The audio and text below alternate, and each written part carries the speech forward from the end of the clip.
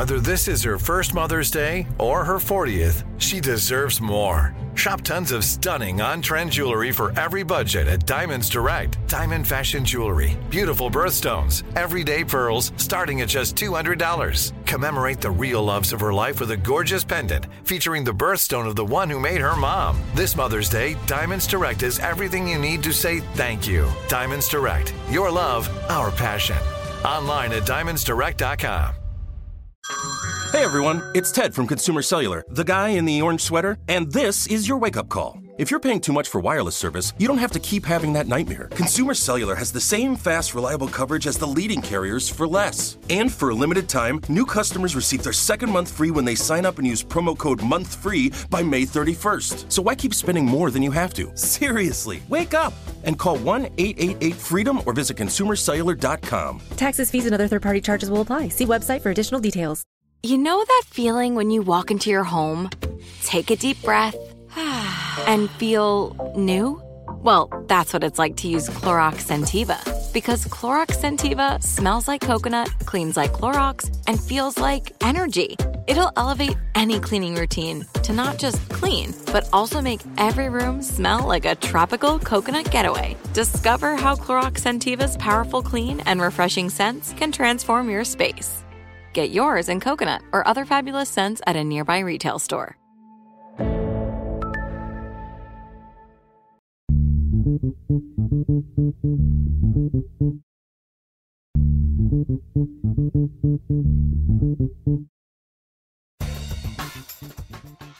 Good morning, peeps, and welcome to Woke AF Daily with me, your girl, Danielle Moody, recording not so live from the Podstream Studios here in Times Square. Folks, I'm really excited to bring on today's guest because for the longest time, I have been thinking about my relationship to work as my work has shifted and evolved over the past couple of years. And author and sociologist Aaron Sech, who wrote the book, The Trouble with Passion, How Searching for Fulfillment at Work Fosters Inequality, brings up some really interesting questions. For the longest time, we've always been taught or told, right? Love what you do and then it won't feel like work. Follow your passion, right? To do all of these grand things, one, I think we need to acknowledge the place of privilege that those sentiments come from, because there are plenty of people who work in service-oriented industries where there is anything but passion or joy, right? It is a means to an end and an opportunity for them to put food on their table, pay their bills, and simply adult. But for those of us who are in more white-collar professional spaces, I think that the past year plus has offered us an opportunity to really think about how it is that we work and what we want our relationship to work to be. A couple of years ago, I decided, after I had been working in policy in Washington, D.C. for many years and then had transitioned into doing more media work, then transitioned out of both of those things and then wanted to make a move from Washington, D.C. to New York, I was working at a very well-known PR and communications firm. And my relationship to work changed dramatically. I was working roughly, on average, 60 to 80 hours a week. My phone was attached to my hip. It went off all the time, anytime, morning, noon, or night. Holidays, it didn't matter. Because part of my work was PR, the other part was crisis PR, right? And so you just need to be on all the time, and the client is always right. That was the sentiment. My relationship to work, where I had always oriented myself with organizations and spaces where I had and felt shared mission and value. And I was just exhausted, on top of which I was making an obscene commute because I had just moved back to New York and I didn't have a place of my own yet, and so I was staying with my family on Long Island. I was making an obscene commute into the city every day. It was a 3-hour round trip commute every single day, 5 days a week. everything was weighing on me. The job was weighing on me. The commute was weighing on me. And it showed. It showed up because everything for me, when it pertains to stress, manifests itself physically. I was starting to look really ashy, lose color. I was gaining tons of weight. I just felt like shit. And so I made a really tough decision. And it was a similar decision that I had made a couple of years prior.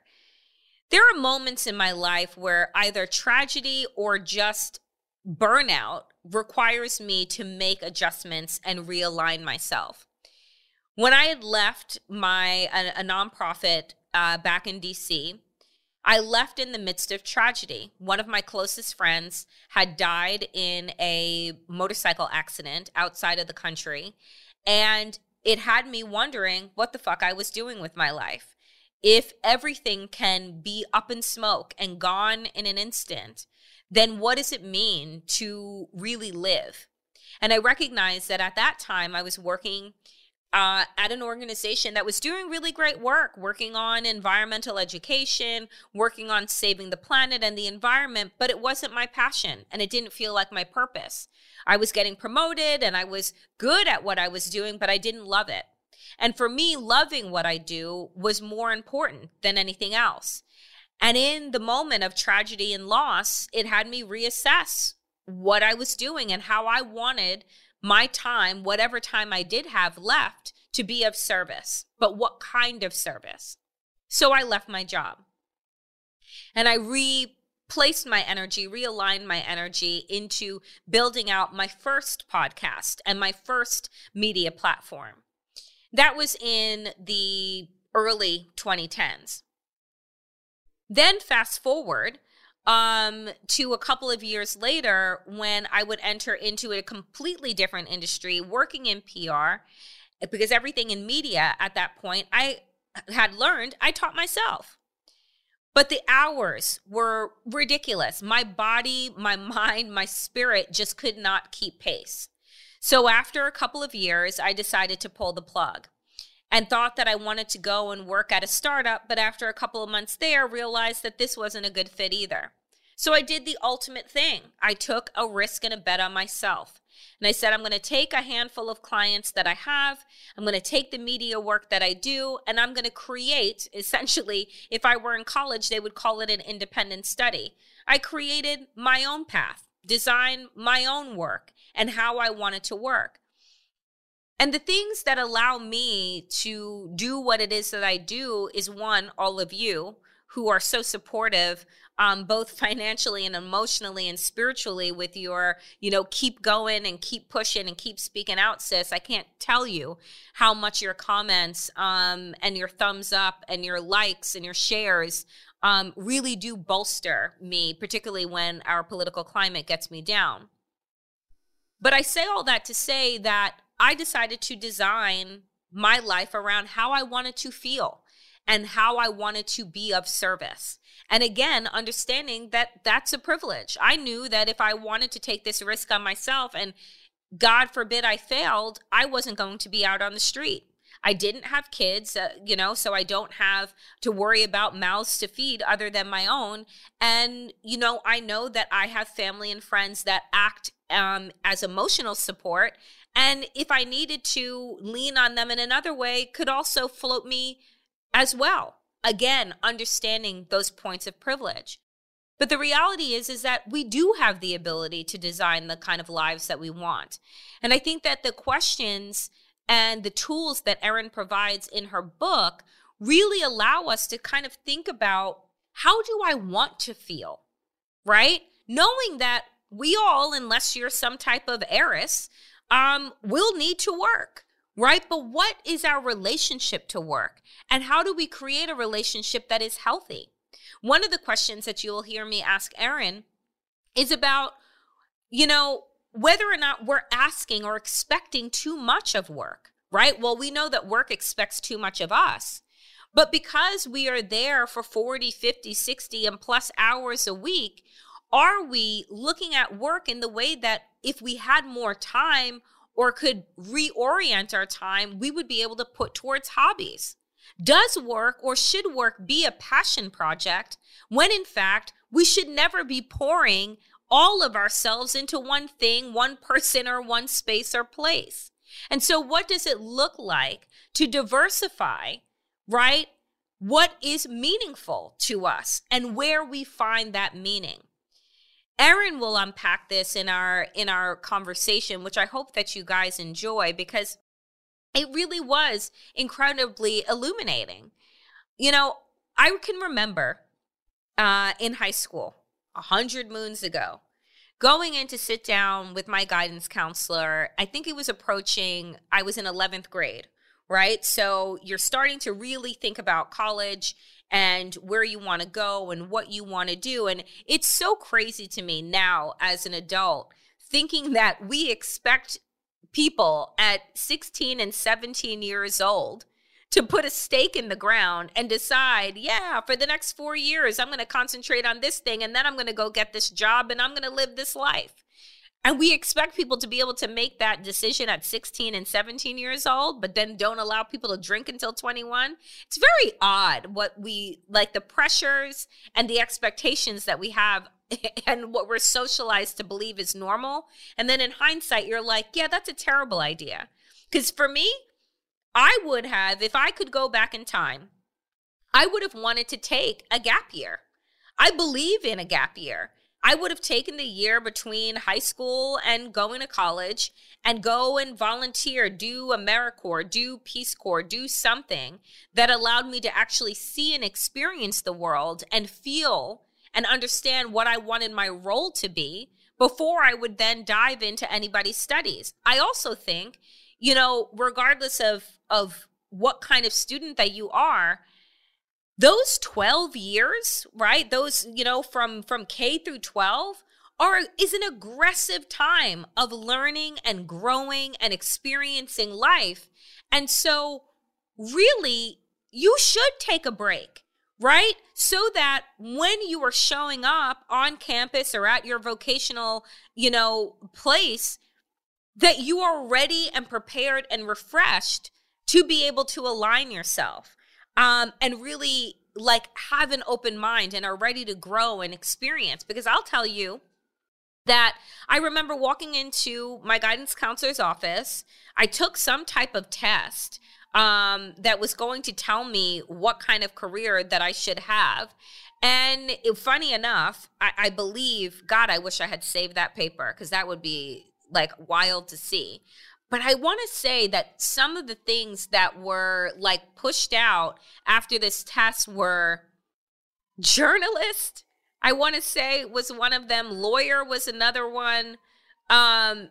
Anything that had to do with like research, investigation, asking lots of questions were the things. And, you know, if you know me, and obviously you do because you listen to Woke AF, you know that I pretty much kind of hit the nail on the head, but not without a lot of, you know, trial and error along the way. But I think that it's really interesting that instead of asking young people, what do you want to do? We should start asking them, how do you want to feel? So that you can then learn to create a life and a work-life balance around that, right? And I think that these next generations are understanding their relationship to themselves, their identities, and the kind of alignment that they want. And I think, honestly, it's from watching their parents and their grandparents work out of alignment and work in a way that it's just like, well, this is just the grind. This is the hustle. This is what you do. And recognizing that they are pausing their happiness for 40 hours a week, right? And hoping that the weekend or that day and a half that we get is going to be enough to fill all of the other gaps. So this is a really exciting conversation that I have with sociologist Erin Seck. And tell me in the comments sections what you guys think about your relation to work. Has it changed, you know, during the great pause that many of us had in 2020? Did you leave a job? Did you start a new job? Are you in between spaces? Are you going into a totally new industry? Let us know in the comment section below, because I think it's in a conversation, at least I know that I've been having with my friends and family, and I'm certain that you all are having it with yours. So coming up next is my conversation with sociologist and author Erin Seck. Folks, I am very excited to welcome to Woke AF for the first time sociologist Erin Seck, who is the author of The Trouble with Passion: How Searching for Fulfillment at Work Fosters Inequality. Erin, I feel like I have been telling people and providing people with the wrong advice after reading your book. The thing that we've always been told, that if you love what you do, it won't feel like work. That if you just go after your passion, then, all will be well. What are we getting wrong about this?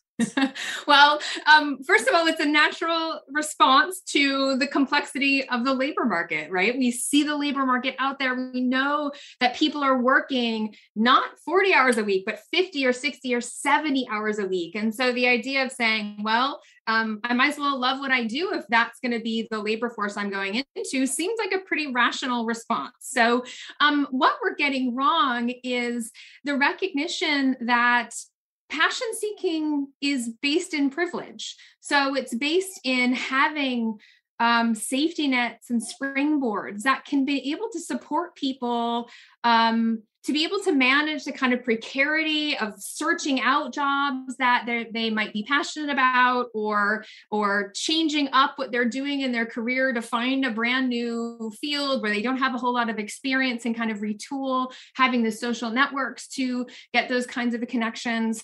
Ultimately, the sense that we tell people that they can do whatever they like as long as they're passionate about it and work hard enough is precisely in line with the idea of the meritocratic ideology, which we know doesn't exactly describe the way that the labor market is structured.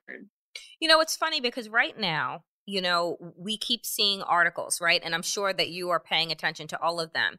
There is a mass, what do they call it? The Wall Street Journal, I think, did an article, and they called it the mass resignation, right? That over 11 million people have left the workforce.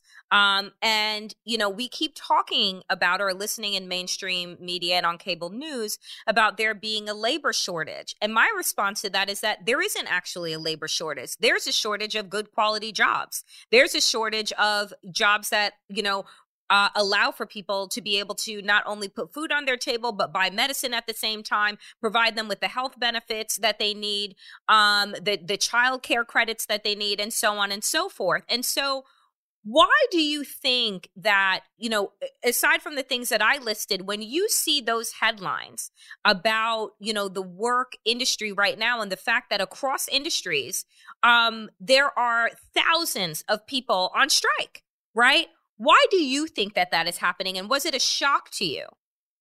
It's not a shock to me. And I think in part, the quote unquote labor shortage, or the great resignation, is in part due to all of a sudden there is a competition of employers for workers. And so they're put in competition and having to elevate things like pay and benefits in a way that they weren't pressured to before. So part of it is structural, but there's also this huge cultural part of it. So what I talk about in the book is the way that understanding our experiences with the labor market is not just an economic consideration. It's also a moral one. It's also an existential one. The labor force, regardless of where we are in it, is a site of meaning making in our lives that can be fantastic or can be drudgerous and full of dread. And so what happens with the Great Resignation is, for especially the college educated folks that sort of have the potential ability to step back and say, what do I want from my work? What does being a worker mean to me?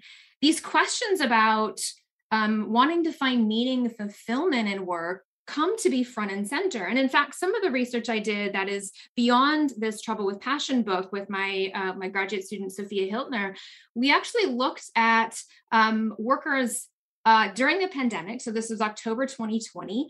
And we surveyed college-educated workers and compared the commitments to different labor market priorities of people who had kept their jobs the same over the course of the pandemic and people who had lost a job or were furloughed. And we found that people who had lost a job and were furloughed were more invested in seeking passion than people who had kept a stable job. And that is in part related to the kinds of existential instability, insecurity that comes with this context of a global pandemic, alongside the kind of immediate experience of losing or potentially losing one's sense of economic stability. And so it's not just necessarily people looking for the highest income or the most stability, but rather how can I align my work with who I want to be or what I want my life to look like. Is it now, right? And is this, are we privileged in this sense, right? That we are in a space where, I mean, for me, and I'll say this, for me, the height of the pandemic provided an opportunity for me to take a pause, right? When we were in quarantine and when, the world slowed down, it provided an opportunity for me to have a pause and really think about, what is the kind of content that I'm putting out into the world? How is it that I want to be aligned with my work? How is it that I want to show up? And I understood in that moment that indeed was a privilege, right? It was a deep privilege to be able to do that. I was not an essential worker, right? So I understand it from that vantage point. But is it also, are we looking for passion or are we looking for alignment? And is there a difference between those two things? Mm-hmm. Great question. So I would say we are looking for alignment in our paid work in a way that's really risky. So there's the risk of financial ruin potentially if someone follows their passion and doesn't have the privilege of some form of savings or other things they can rely upon. But it's also an existential risk in a lot of ways to try and align our work with our sense of self. And the reason I say that is because even if you're in a job that you find deeply fulfilling and meaningful, it's very likely that the people that you're working for, the organization that you're working with, is benefiting far more from the passion-based labor that you are providing to them than you are getting paid for. One of the things I find in the book is through an experiment that employers really like job applicants who express passion for their work. And it's not just that they like them because they think that they'll be fun colleagues or, bring a good vibe to the community, but that they'll be able to get more labor out of them without an increase in pay. Oh, so, damn. Right. So there's a knowing exploitation of passion. And so if we hand our meaning making over to the labor market, something that is so precarious and unstable and certainly is not designed to support our meaning making goals, that puts us at risk, our deep sense of self. And so it's so interesting because this moment where people are taking stock of their work, the content of their work, exactly as you described, in this moment, if they find a misalignment in that, there's one solution that's, let me fix the work. Let me find something about work that I like more. Another thing is, let me find meaning outside of work. Let me shrink the space of work in my life and expand the space of work outside of my life so I can find that meaning, fulfillment that's missing in my life outside of my paid employment. It's so interesting because it's like, do we work so much that we have a lack of hobbies that we're looking for everything to be in this one space and place, right? Like, if you are putting in on average 40 plus hours a week at a job, and then you sleep and then you eat. And if you care for kids or an elderly parent or what have you, like that's your time, right? Like that's your life in a nutshell. And so it's like, are we as workers placing too much value in what it is that we're doing, because we're looking forward to fulfill all of the other avenues of our life that we may have gaps.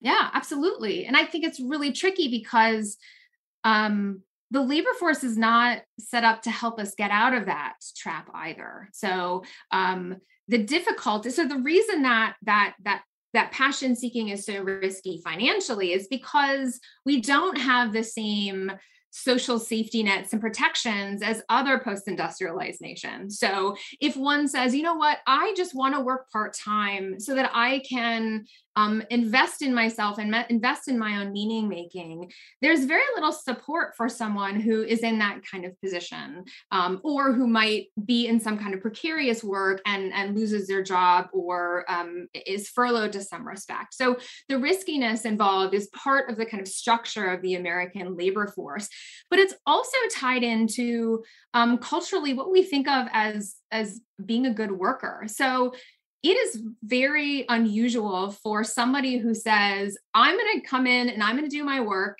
and I'm going to leave after my 40 hours are done. I'm going to put my effort in, but then I'm going to leave.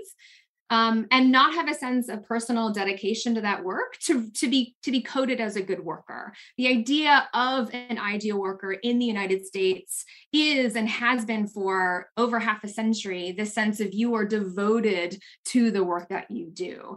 And so breaking from that not only risks potential sanctions from one's employer, but people thinking that one is not morally aligned with expectations of being a worker, especially for professional workers. Why do we think that this is the case now? What is it about these younger generations that is shifting how we are thinking and looking at work? Right? Like what is it about our society right now and the people that it is producing that we are in this moment? Mm-hmm. So I think it's a confluence of two historical processes. One is a cultural process. One is related to the huge explosion of the expectation for self-expression and identity formation since about the late 1980s, early 1990s, right? Everything that we have in our life, we expect to be connected to a sense of self-expression. One of my favorite examples is the Firefox web browser has at the very top of it, you can change the skin on it to be something that aligns with something that's self-expressive to you, whether that's like a color or a sports team or, a particular form of architecture or something. So there's this giant expectation, this ubiquitous expectation that everything in our life, we should be able to do self-expressively. And so our work is certainly no exception to that. But then alongside of that is this huge shift in precarity in the labor market since the 1970s. So even for those who have a college degree, the expectation that you can get a job in a company, and that company will sort of take care of you as long as you do your work and put your time in, just doesn't exist anymore. And so one solution to that kind of precarity might have been a big growth, a big swell in collective action of pushing back on expectations for overwork, pushing back on the kind of precarity that exists in a labor force.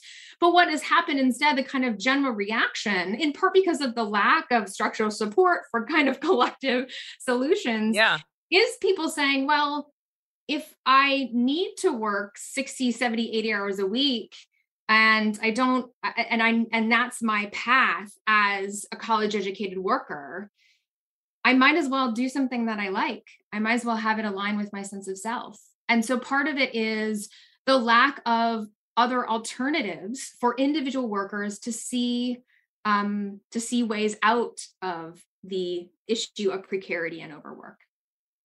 You know, is there a way to, like, how does this connect to our understanding of burnout? And also, is burnout a privileged term as well? Like, again, like I ask these questions because I realize that, I have only ever had white collar work experiences, right? Like, outside of being a teenager and working in a grocery store when I was a teenager, and that was really for fun, right? That was not to put food on the table. It was to like buy what my parents wouldn't buy me, right? And it wasn't like you were forced to work. It was just like, I wanted to because I want this extra thing. Outside of that, my entire career is in white collar type of work. Is burnout, right? And this word that we use, we see everywhere. We see memed, we see quoted, we see self-care now, as prevalent as ever. Is that also, one, privilege? And then two, is there a way to set up your life where you don't have burnout? Or is burnout just a product of having to work, right? And that, like, when you have to work, and you have to work a lot because you're adulting, and as much as, we may not like it, like, that's part of life. Is burnout just a part of life, or is that the way in which we have been socialized to understand work? That's a really great question. So my sense is that burnout is a way, is a language that's been utilized to try and claw back some pushback on the expectations of the labor market. But it is a privileged term. Anytime workers have the opportunity to think about adjusting the quality of their work circumstances, the environment in which they work, to find a better option for them, that in itself is a privilege, and usually something that's only reserved for those with a college degree, because of the kind of precarity and the bifurcation of good jobs and bad jobs in the United States. People without a college degree, those in the service sector or blue collar work, increasingly have more precarious hours, less advantageous kind of work, more de-skilled kind of work, where even thinking about, does this give me burnout or not? Or is this something that aligns with my passion or not, is really outside of the realm of what is often available to them structurally because of how work is organized in the United States. And so with burnout is aligned the idea of passion seeking. It's sort of the contrast of one another. People often want to seek out their passion if they feel burnt out, but burnout is attached to a sense of overwork in a lot of ways. So one can seek passion because they feel burnt out. One can seek passion because they don't feel connected to the work that they do. But burnout is often attached to the sense of, I am working more than I want to, and it is bleeding over into other areas of my life. And that sentiment of work affecting our non-work lives is something that all work will have an impact on. It's sort of, that's the characteristic of labor, of giving our labor over to somebody else in a capitalist economy. But the expectations that the labor force has of us are extreme in many ways. That leads to that kind of burnout. So we can think about burnout on an individual level, but we can think about the kinds of structural practices and processes that lead to this overwhelming amount of burnout that I think we've seen grow over the last couple of decades. Is burnout unique to America because of the way in which we overwork, the way in which we have the least vacation time of any other industrialized nation? The joke every summer always comes around where, if you send a email to somebody in Europe between like July and September, it's like, I'm off for the next 6 weeks, wish you well. And in the United States, us even taking the 2-week standard vacation time and taking that as a block is seen as crazy. So I'm like, is burnout something that is unique to America because of how because of our culture and how we're socialized? I don't think it's certainly not unique in terms of the experience of burnout. Right. There's many other countries where that happens, but I think it's unique in the extent that particularly professional workers experience burnout because of these intensive hours compared to European nations, for example. But I think it's also unique in the utilization of burnout as a concept to interpret people's experiences. And I think in other places, the same experience of the characteristics of feeling burnt out may be more likely to be identified as exploitation, something that is structural, something that is not at the individual level. But in the United States, because of neoliberal norms about us being responsible for our own lives and our own work, there's more likely that we interpret the experiences of our workplace as something that is connected to us and call it burnout rather than exploitation. So what should we be thinking about when we think about work, Erin? Like, I know that for myself, I left traditional firms. I, came from a policy background, a political background, left traditional nonprofits, left firm life in order to work for myself. Why did I make that decision? Because I wanted to own my own hours and I wanted to decide who and when and how I wanted to work, right? And I understood that to be the privilege of the experience that I've had, the degrees that I've had, and the ability to build a brand in a certain way that has allowed me to, so far continue to be successful. But how is it? Everybody can't be an entrepreneur, nor does everybody want to be an entrepreneur, right? Because that is a different type of hustle and a whole different type of burnout, to be honest. But how should we be looking at work? How should we be looking at work's role in our life? Is it just that, look, it's a means to an end, which I've heard a number of my friends start to say now, where I never heard them say those things before. But again, this time in this very, Black Mirror world that we're living in is having us think in different ways. So is it a means to an end? Is it our passion project? Do we need more hobbies so that we create more of a balance? How should our relationship with work be growing? And how should we be engaging moving forward? Sure. There are individual solutions and I think there's collective solutions. So at the individual level, I think we need to see what ways we can shrink the footprint of work on our lives, regardless of if we're passionate about our work or not, just to allow ourselves to reclaim as much time as we can outside of our paid employment with the intense pressures of overwork. And for everyone, regardless of if they're in their passion or not, but especially people who are following their passion or are in their passion, as I talk about in the book, we should diversify our meaning-making portfolios. And by that, I mean finding places outside of work to anchor our identity and our sense of self, to protect that sense of self from the vagaries of the instability of the labor market. And that's hard. If you work a lot, that's hard. It's work to find space for that other meaning making in our lives. It takes practice. It takes scheduling. We have to think about it and do it very explicitly. But then at the kind of collective level, I think we have to really question how we talk to young adults about career decision-making. So I was a passion principal evangelist. I told students before this research, like, follow your passion, figure out the job stuff later. And that's not the way that we should be approaching career decision-making. I think we have a much more holistic way of talking to young adults about the role of work in their lives, the kinds of goals that they have. And if they say, I want to spend a lot of time with my family and I don't want to be working a whole lot, how can we help them think about engaging in work that furthers those goals?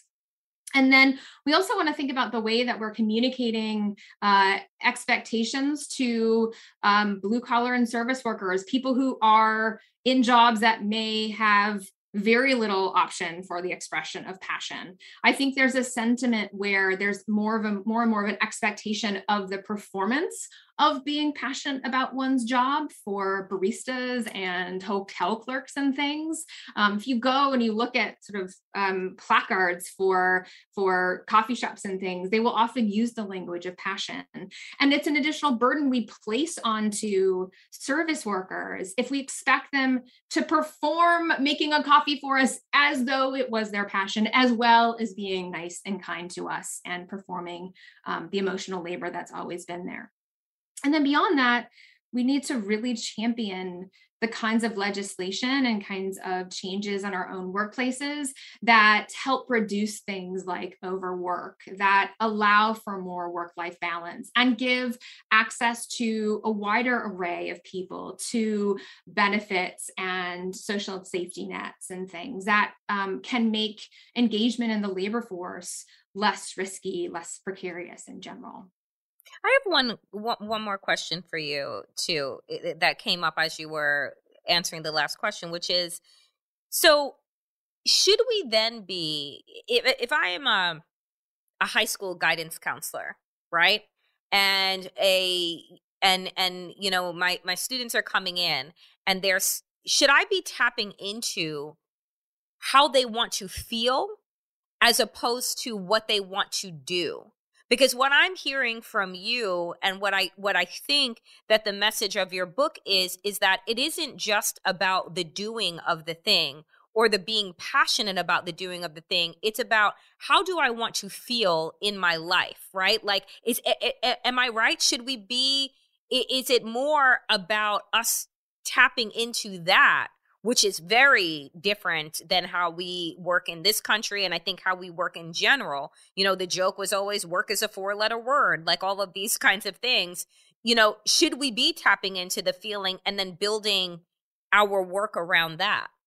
I think it's a two-part. One is more pragmatic. One is trying to see how we can encourage them to have a wide variety of skills. So if someone is really interested in anthropology, have them get a computer science minor, for example, something that can actually be give them more options on the labor market to help reduce the potential for precarity. But also align with that sense of feeling, asking essentially what kind of human do they want to be in the world, and allowing that to be one of the guiding principles they take into account, and really making sure that we are not moralizing passion as the most valuable way to think about career decision making. When I interviewed career counselors and coaches for the book, I was really struck by how many of them were willing to tell the people that they advise, students and workers, not to worry about money, that they shouldn't care so much about money, that they really should find work that aligns with their sense of self and their sense of identity. And these are the professions that are given permission to give us advice, that we trust to give us advice. And if even they are not able to move outside of the trap of passion, I think it's more and more important that we think about how to do that. Folks, the book is The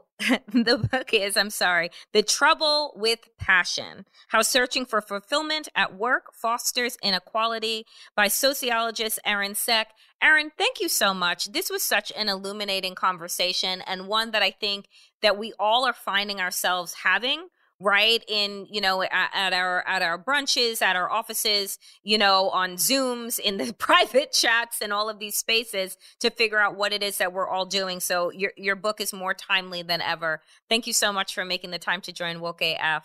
Thank you. Appreciate my pleasure. you.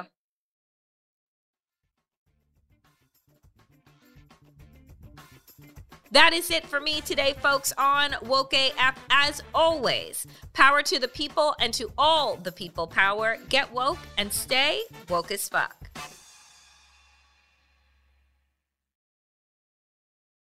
With every CBD product claiming to do something different, it's nearly impossible to decide what's best for you. Lazarus Naturals pioneered the farm-to-front-door model of transparency, where they handle each step of the production process to ensure quality, potency, and consistency. Scannable labels allow you to see the test results of your hemp batch, so you can be confident in the safety and quality. Visit LazarusNaturals.com today. Lazarus Naturals, committed to improving your life as well as the world around you. Not available in Idaho, Iowa, or South Dakota. Are you still searching for your perfect place to call home? Well, now is the time to buy at Fisher Homes. If you're looking to move in before the end of 2024, May could be your last opportunity to start building your dream home and close before the year's end. If you're hoping to move in even sooner, Fisher Homes also has homes that are move-in ready and waiting for you, where you can start enjoying the benefits of homeownership even faster. Schedule your personal tour with a new home advisor today at FisherHomes.com and make this spring the season you find your perfect home sweet home. The wait is over. The Chi is back on Paramount Plus, and the stakes have never been higher. Everything changes on the South Side when a new threat comes to power in the Showtime original series from Emmy winner Lena Waithe. Battle lines will be drawn, alliances will shift, and danger lies around every corner, leaving everyone to wonder who they can trust. Visit ParamountPlus.com/The Chi to get a 50% discount off the Paramount Plus with Showtime annual plan. Offer ends July 14th. Subscription auto-renews. Restrictions apply.